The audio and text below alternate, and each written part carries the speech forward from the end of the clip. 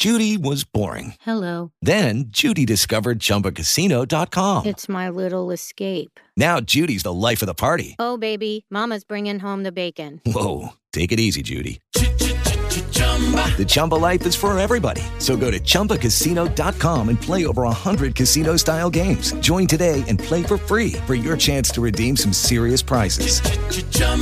ChumbaCasino.com. No purchase necessary. Void where prohibited by law. 18 plus terms and conditions apply. See website for details. Blog Talk Radio.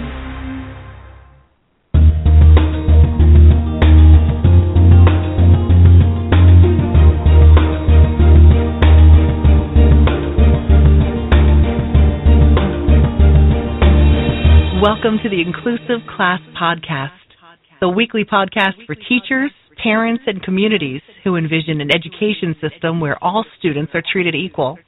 Together with top experts in the field of inclusive education, we offer tips, advice, and solutions for including students of all abilities in today's classroom. Now here are your hosts, Nicole Eaddy and Terry Morrow. Good morning, and thank you for joining us on the Inclusive Class Podcast. I'm Terry Morrow. I'm the About.com expert on parenting special needs at specialchildren.about.com and the author of 50 Ways to Support Your Child's Special Education, and I'm also the parent of 2 young adults with special needs.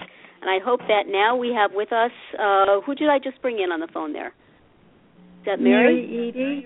Yes, Hi, Mary. I'm sorry. I had time to That's flip okay. up on. You know what?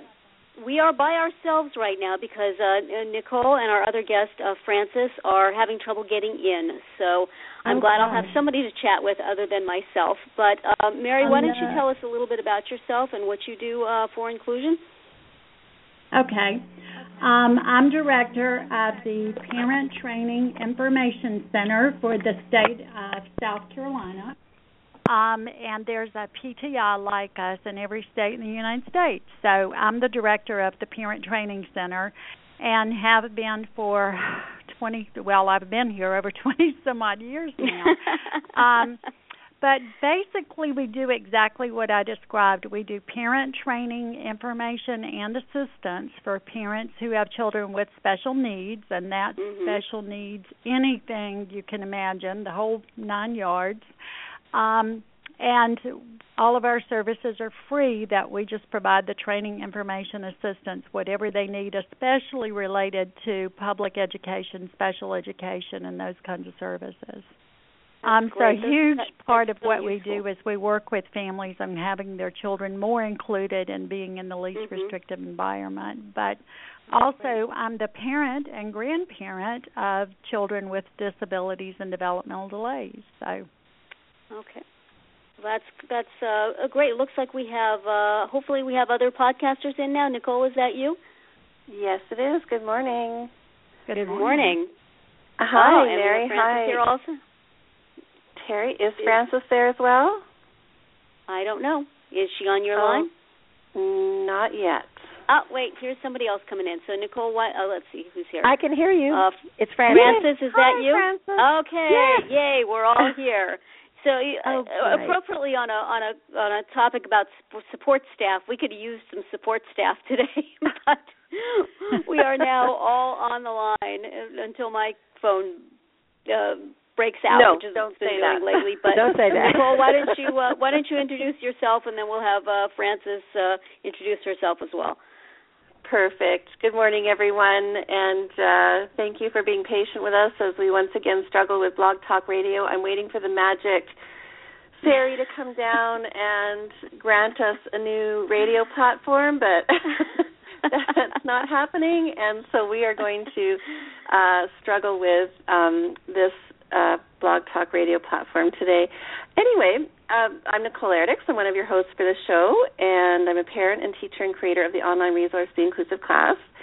And as you are aware, if you've been listening, we are bringing you a new format this year. We are doing a roundtable discussion. And I believe that Mary has been introduced, and now I'd like to introduce Francis Stetson. Good morning, Francis. Good morning, everyone. I'm Francis Stetson, and I'm president of Stetson and Associates. Or did you tell this already? Did you tell this about my background? No. Oh, so go right ahead. An education consulting firm, and we specialize in inclusion and other effective practices in education, but primarily for children with disabilities. And we also sponsor the Inclusive Schools Network website, which reaches parents and educators around the world. So I hope all of you have logged into that Inclusive Schools Network site. We'd love to see you there. Mm-hmm. Wonderful. And Terry, have you talked about what you're up to this week? Yep, I introduced myself, and Mary introduced herself. I haven't talked about what I'm up to this week. What am I up to this week? What have you been doing this week? Well, I've had a nice weekend that my husband has been off this week, and so he's been doing all the college driving and quite a good deal of the college homework help. And so I should have been getting huge amounts of work done, but I've been on Facebook a lot. But yes, I've also been. I've had some deadlines on work that I've been devoting to. So I'm sort of can't believe that it's Friday already, and this week of not having to drive to colleges is almost over, and I did not get a fraction of what I meant to get done. But today, I'll get a lot done today. Today's going to be a good day, right? That could work. Yes. Exactly. But one thing I wanted to mention to folks is something new. I don't think I mentioned this last week. There's a service for reading RSS feeds, which is basically you subscribe to a blog you like, and then it gets together a list of all the recent blog posts on the blogs that you follow, so you can just go through it really easily and read them. So it's called Feedly, and they're starting a new thing that they allow people to share their collections. So, I have 100 or so blogs that I follow regularly, and now you would be able to go and see which blogs I read and see if there's some interesting ones and that you could follow them too. So I was able to try this out, kind of give a preview to this service, and it's really, I think, a neat way to share great special needs resources. So if you go to Feedly, it's feedly.com/Mamatude, MAMATUDE, you can see some collections I've put together of special needs blogs, and that are worth following and reading on a daily basis. And it very easily, with just a click, you can start following them as well. So check that out and tell me what you think. Will do. Thank you. How about you, Mary? What have you been up to lately? It's been a while since we've talked to you. Oh, gosh. It's I'm like you. I'm just thankful today is Friday. End of the week. We have been up to a lot of things. Last week, the first time we've done this, we did a fetal alcohol spectrum disorders conference. Ooh. And it was phenomenal. We had a professor from, I wanted to say USC, and then I thought I better say University of South Carolina instead of Southern California, to come in and talk about some of the latest research that they're doing at USC and some of the implications for identifying these children with FSAD and the effects much earlier, and, what basically, of course, to support None for None, telling moms that it's not safe to drink at any point in time. And it was phenomenal, well attended, lots of professionals. So we felt like it was very successful, and we're already gearing up to do another conference on that. So it was great. It really was. Wow. So that's the newest thing. Yeah. Sounds like you're busy. It's such a very important topic, too. That's wonderful to really continue to offer information about fetal alcohol syndrome. It's something, it's one of the few disabilities that are 100% preventable. That's true. You can prevent that from happening. And the sad part is, unless the mom fesses up at some point and says, I was drinking during my pregnancy, we may not know that that's what it is. So it's really hard to get an identification and figure out what's going on. And, of course, it's very hard for a mom to say, I did this, because sometimes they don't knowingly realize that they're pregnant when they do drink, or don't have the knowledge that says basically they shouldn't be doing it. So. Exactly. Yeah. How about you, Frances? What have you been doing? Well, I am actually excited. Our firm does a lot of systems change around the U.S., but I've just recently been invited by the Council for Exceptional Children and Deb Ziegler to join a team of 4 of us going to Saudi Arabia for about 3 weeks in the next few months, and training a number of their educators because they want to build their increase and improve their services for children with disabilities and all children. And so we're designing our training and getting it ready for translation. And so that's probably the most exciting thing I could share at this time. But everybody, exciting. Yes, it is. And don't forget, put on your calendars, Inclusive Schools Week is December 1st through the 5th, and you can get lots of all free resources from if you go to the Inclusive Schools Network website. So we're looking forward to a great celebration this year. Good. Nice. Great, thank you.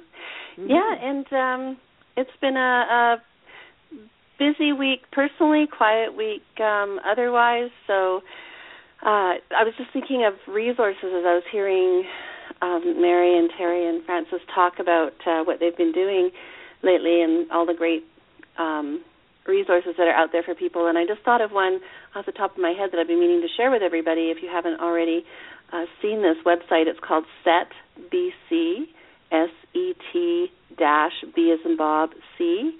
And it's a wonderful resource. And the reason why I thought about it is as I was sharing it with a parent group last week, and it's phenomenal. It has not only picture sets on it that you can go and use for visual aids and social stories, but you can also access the curriculum, various subjects, and they're grouped according to elementary, middle school, high school. And if you go into the subject, you can find activities that relate to the curriculum. So if you have a child that's on a modified program or who needs accommodations, you can find an activity in their database that the child can do online, or you might even be able to print it off. I think some of them you can print off, and can be part of the lesson in your class. Oh, so that's great.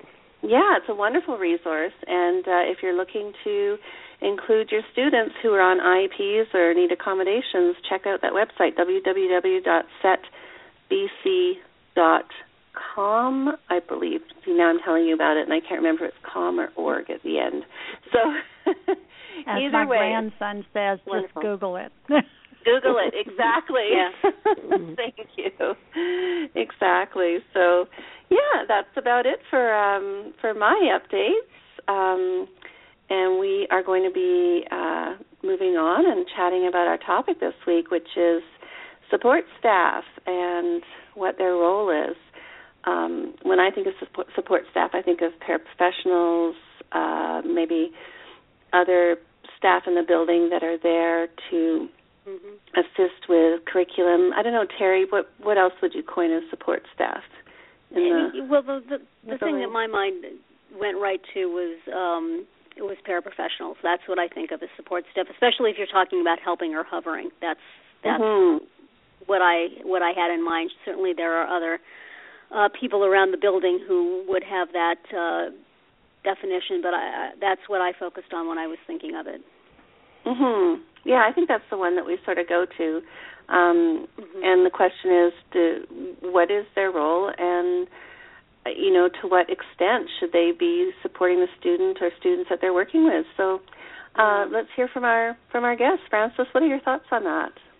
Well, this is such a great topic to include on your show. It is such an important issue for parents and educators alike. And in our work with paraeducators, one of the things that I would say that you exactly nailed the issue, and that is role clarity. Exactly what services and supports can and should the paraeducator be providing to the student, because you don't want it to be a substitute for the trained and certified teacher. Their assistance needs to support the learning, but not direct it. And actually, in most states that I'm familiar with, there's a rule or a procedure that says that paraeducators cannot present initial content instruction, that they have to, that the teacher must, and then the para can support that with follow-up activities or review or helping the child once the initial instruction has been delivered, take that and then apply it to an activity for further understanding. But we have to be really cautious that we're not seeing a paraeducator actually being assigned to a student for all of their instruction or a good part of it, because that's just the wrong role. So And I think that's something that we really have to watch. But the thing that I think has been another thing that's important about our paraprofessionals is that often the teachers have not been given any training or information about their important role of supervising that paraeducator and monitoring what they're doing, and in fact delegating specifically what they're to do, and then watching them do that and making sure they're continuing to implement their plans or their assignments exactly as they're to be. And I think a lot of times our teachers are not aware that they actually have that really critical role. We often, I see that's not covered often in colleges and universities or once even in service. So that's huge. And then and then I've kind of danced all around the hovering and helpful. Well, I think the first thing in order to be helpful is you have to be doing the right thing. And then the second thing is the hovering, and that is such an issue because if we have hovering, it really diminishes the child's opportunities to develop relationships with their other youngsters. It is very stigmatizing, and we know all of the negatives that go with that. I want to mention an old but really interesting and good article that you can get online that you'll just like a lot, I think. And it's by Michael Giangreco, Giangreco. And it's called 5 Reasons to Be Concerned. It's called Be Careful What You Wish For. And then it says 5 reasons to be concerned about the assignment of individual paraprofessionals. So Dr. Giangreco was talking about the one-on-one assignment, but much of that article is just outstanding. And it lists about 10 or 12 cautions when paraprofessionals are working with youngsters and how they can inadvertently stop the development of the relationships or make a child very embarrassed about having that assistance. And it's really well done. So those are the interpersonal pieces of it. Right. Thank you. What do you think, Mary? What's your thoughts on Well, I was glad to hear what Frances said because a lot of her thoughts were my thoughts exactly. You know, we get a lot of phone calls from families who want a person assigned to their child in the classroom. My first question is, what is your expectation of what that person is going to provide for your child?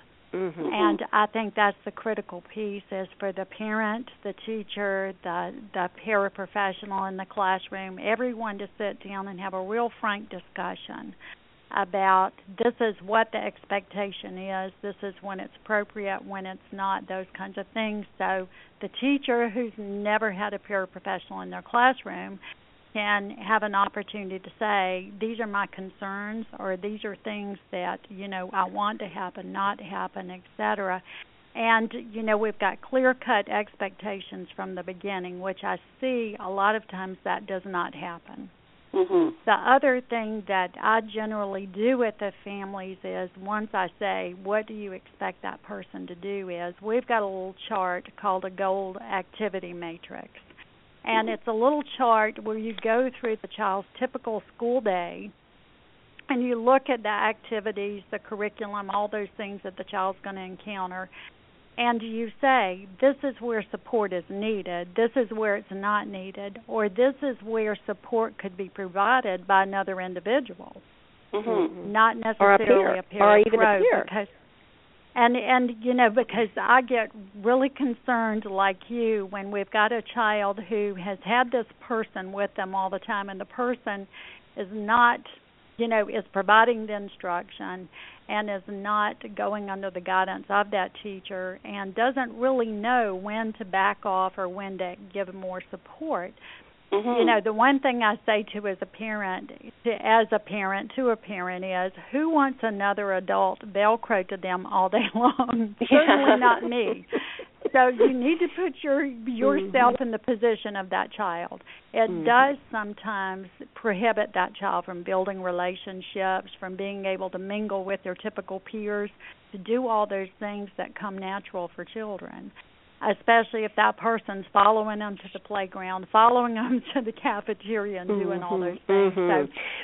So in essence, I think it's real role definition to begin with. Another thought that comes to my mind, too, is that when we're working with our paraeducators, one of the things that we want them to have is a warm and positive relationship with the child and the family. That's a real plus. But I think when you develop that, then I also think not everybody wants that.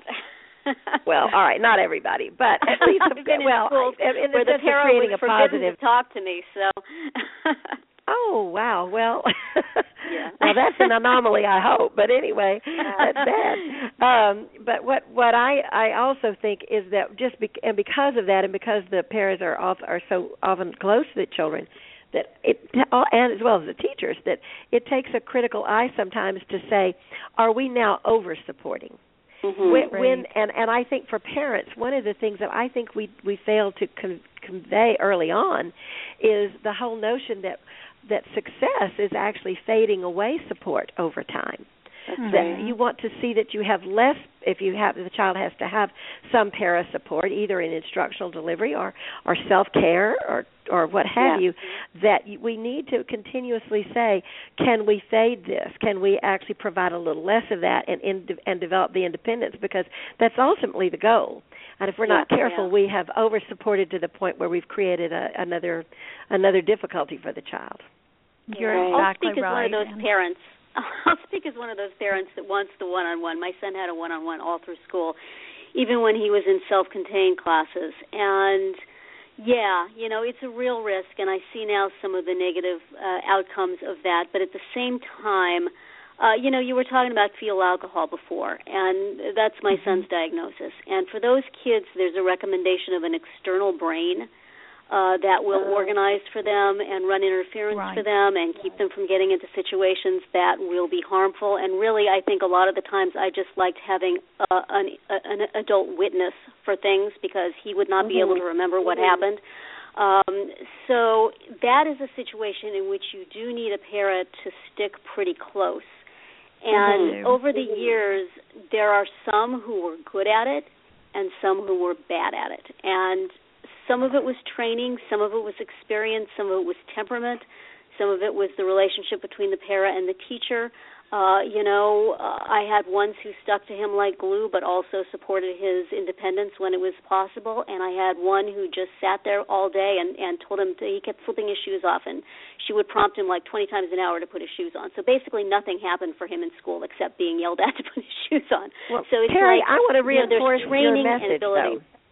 I want to reinforce your message, which is it's very individualized. Your child, in your work with the educators and your knowledge, for a variety of reasons, needed that one-on-one. And I think that's something that that I'm comfortable with one-on-one if we've really absolutely analyzed that whole day and said, what level of support is needed. And so I like the notion to reinforce for everyone that it's got to be an individualized decision on the basis of the student's needs. I reinforce what you say is that there needs to be some strategizing about what is needed for each individual student. And what paras need to be trained as to what to do. The teachers need to be trained as to, we don't often think of a classroom as a workplace, but it is, especially if there's multiple people in the room, and there needs to be a boss, and there needs to be a structure, and,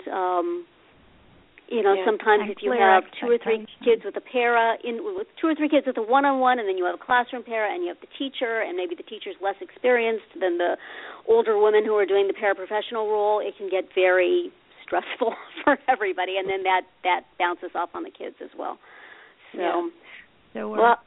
One of the concerns too that we've seen quite a few times, because unfortunately our children do grow up, and we've seen that a child has had particularly the same person for a number of years, and then it becomes kind of a codependency, I believe.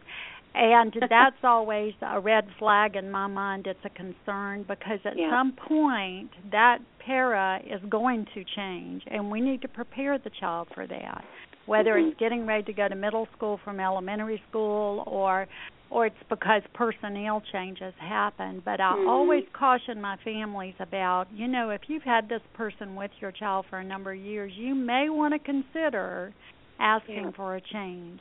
You don't want to wait until an emergency situation happens and the child has had no time to prepare.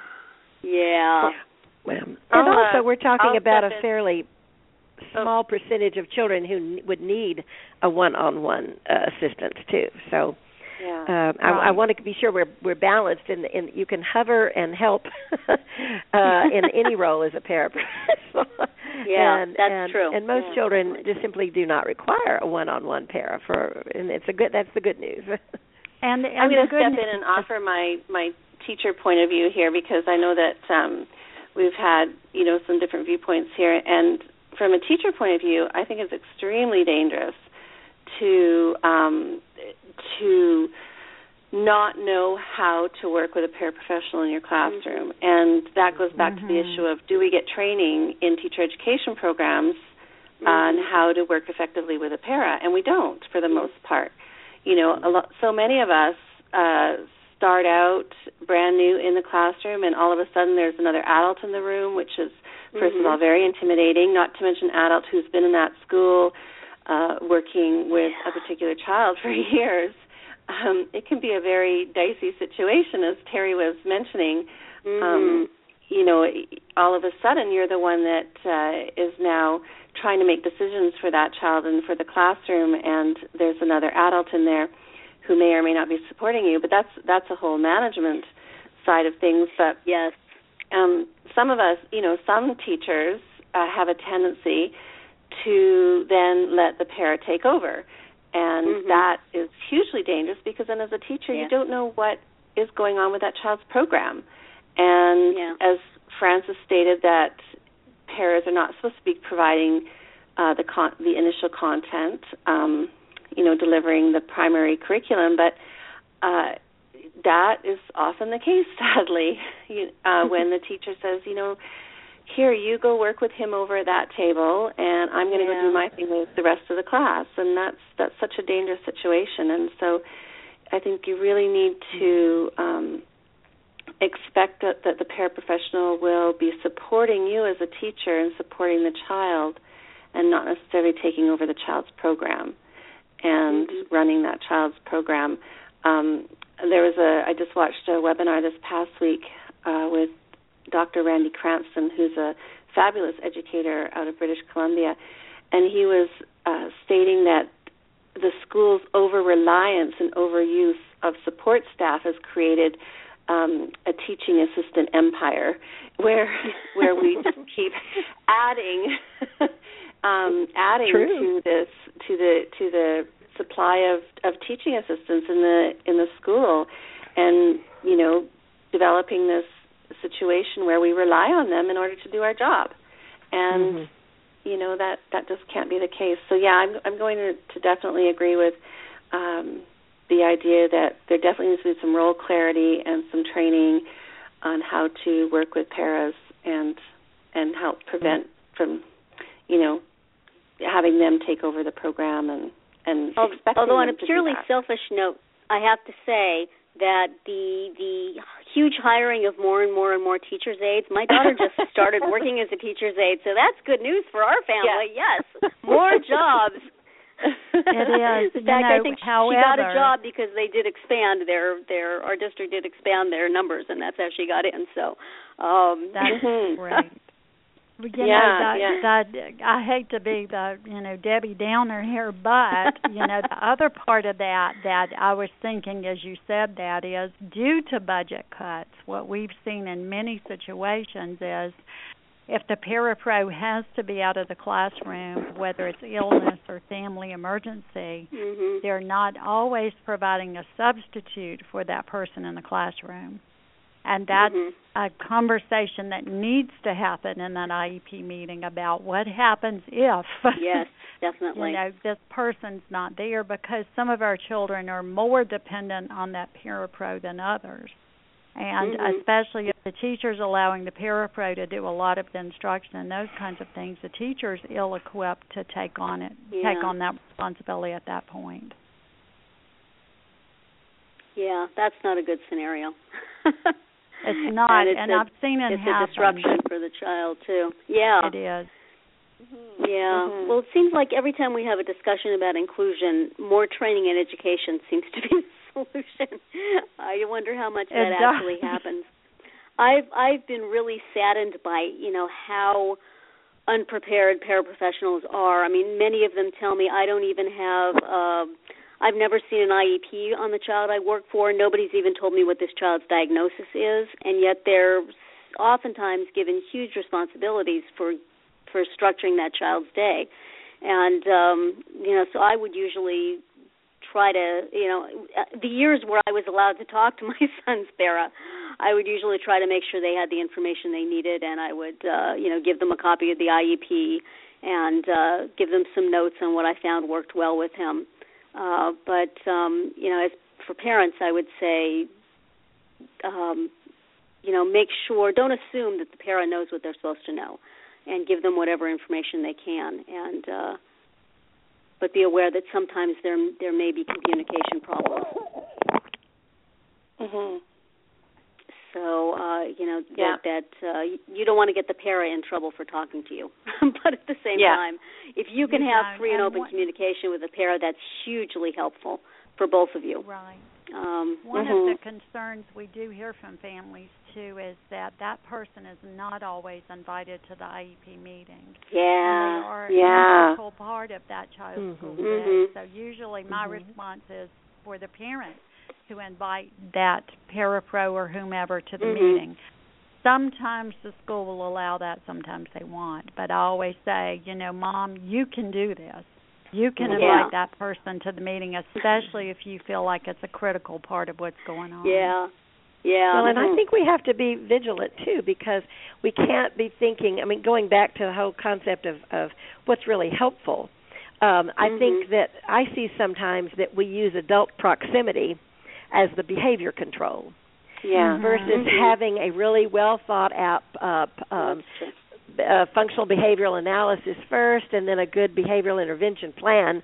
We just stick an adult next to this child, and so I think adult proximity is a pretty awful reason for assigning an adult, or that's a limited part of that role. And so I again, it goes back. I think we're all saying the same thing too, which is going back and reinforcing that role clarity and why that person, what they're doing and why they're doing it, and how they should be providing that services, and is it no longer needed, or do we need to extend it, or and really making some very thoughtful decisions.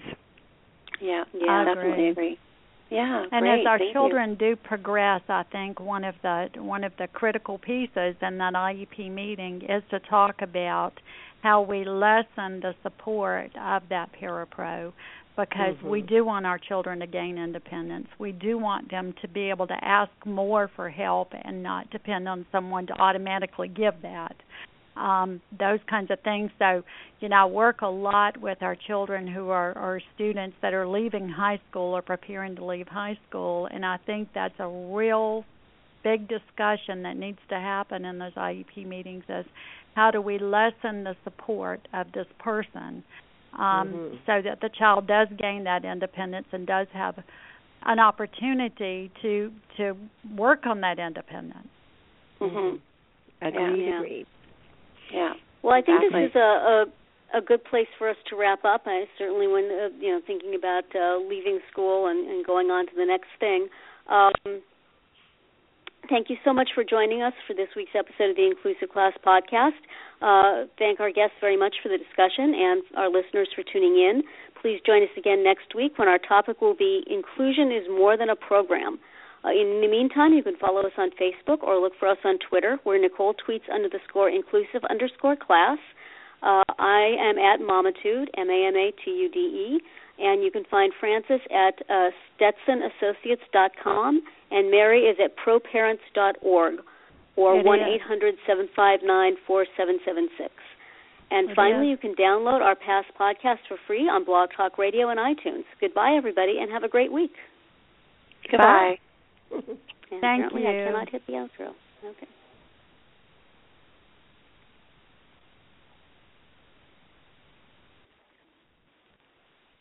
With Lucky Land Slots, you can get lucky just about anywhere. Dearly beloved, we are gathered here today to... Has anyone seen the bride and groom? Sorry, we're here. We were getting lucky in the limo and we lost track of time. No, Lucky Land Casino, with cash prizes that add up quicker than a guest registry. In that case, I pronounce you lucky. Play for free at LuckyLandSlots.com. Daily bonuses are waiting. No purchase necessary. Void where prohibited by law. 18+. Terms and conditions apply. See website for details.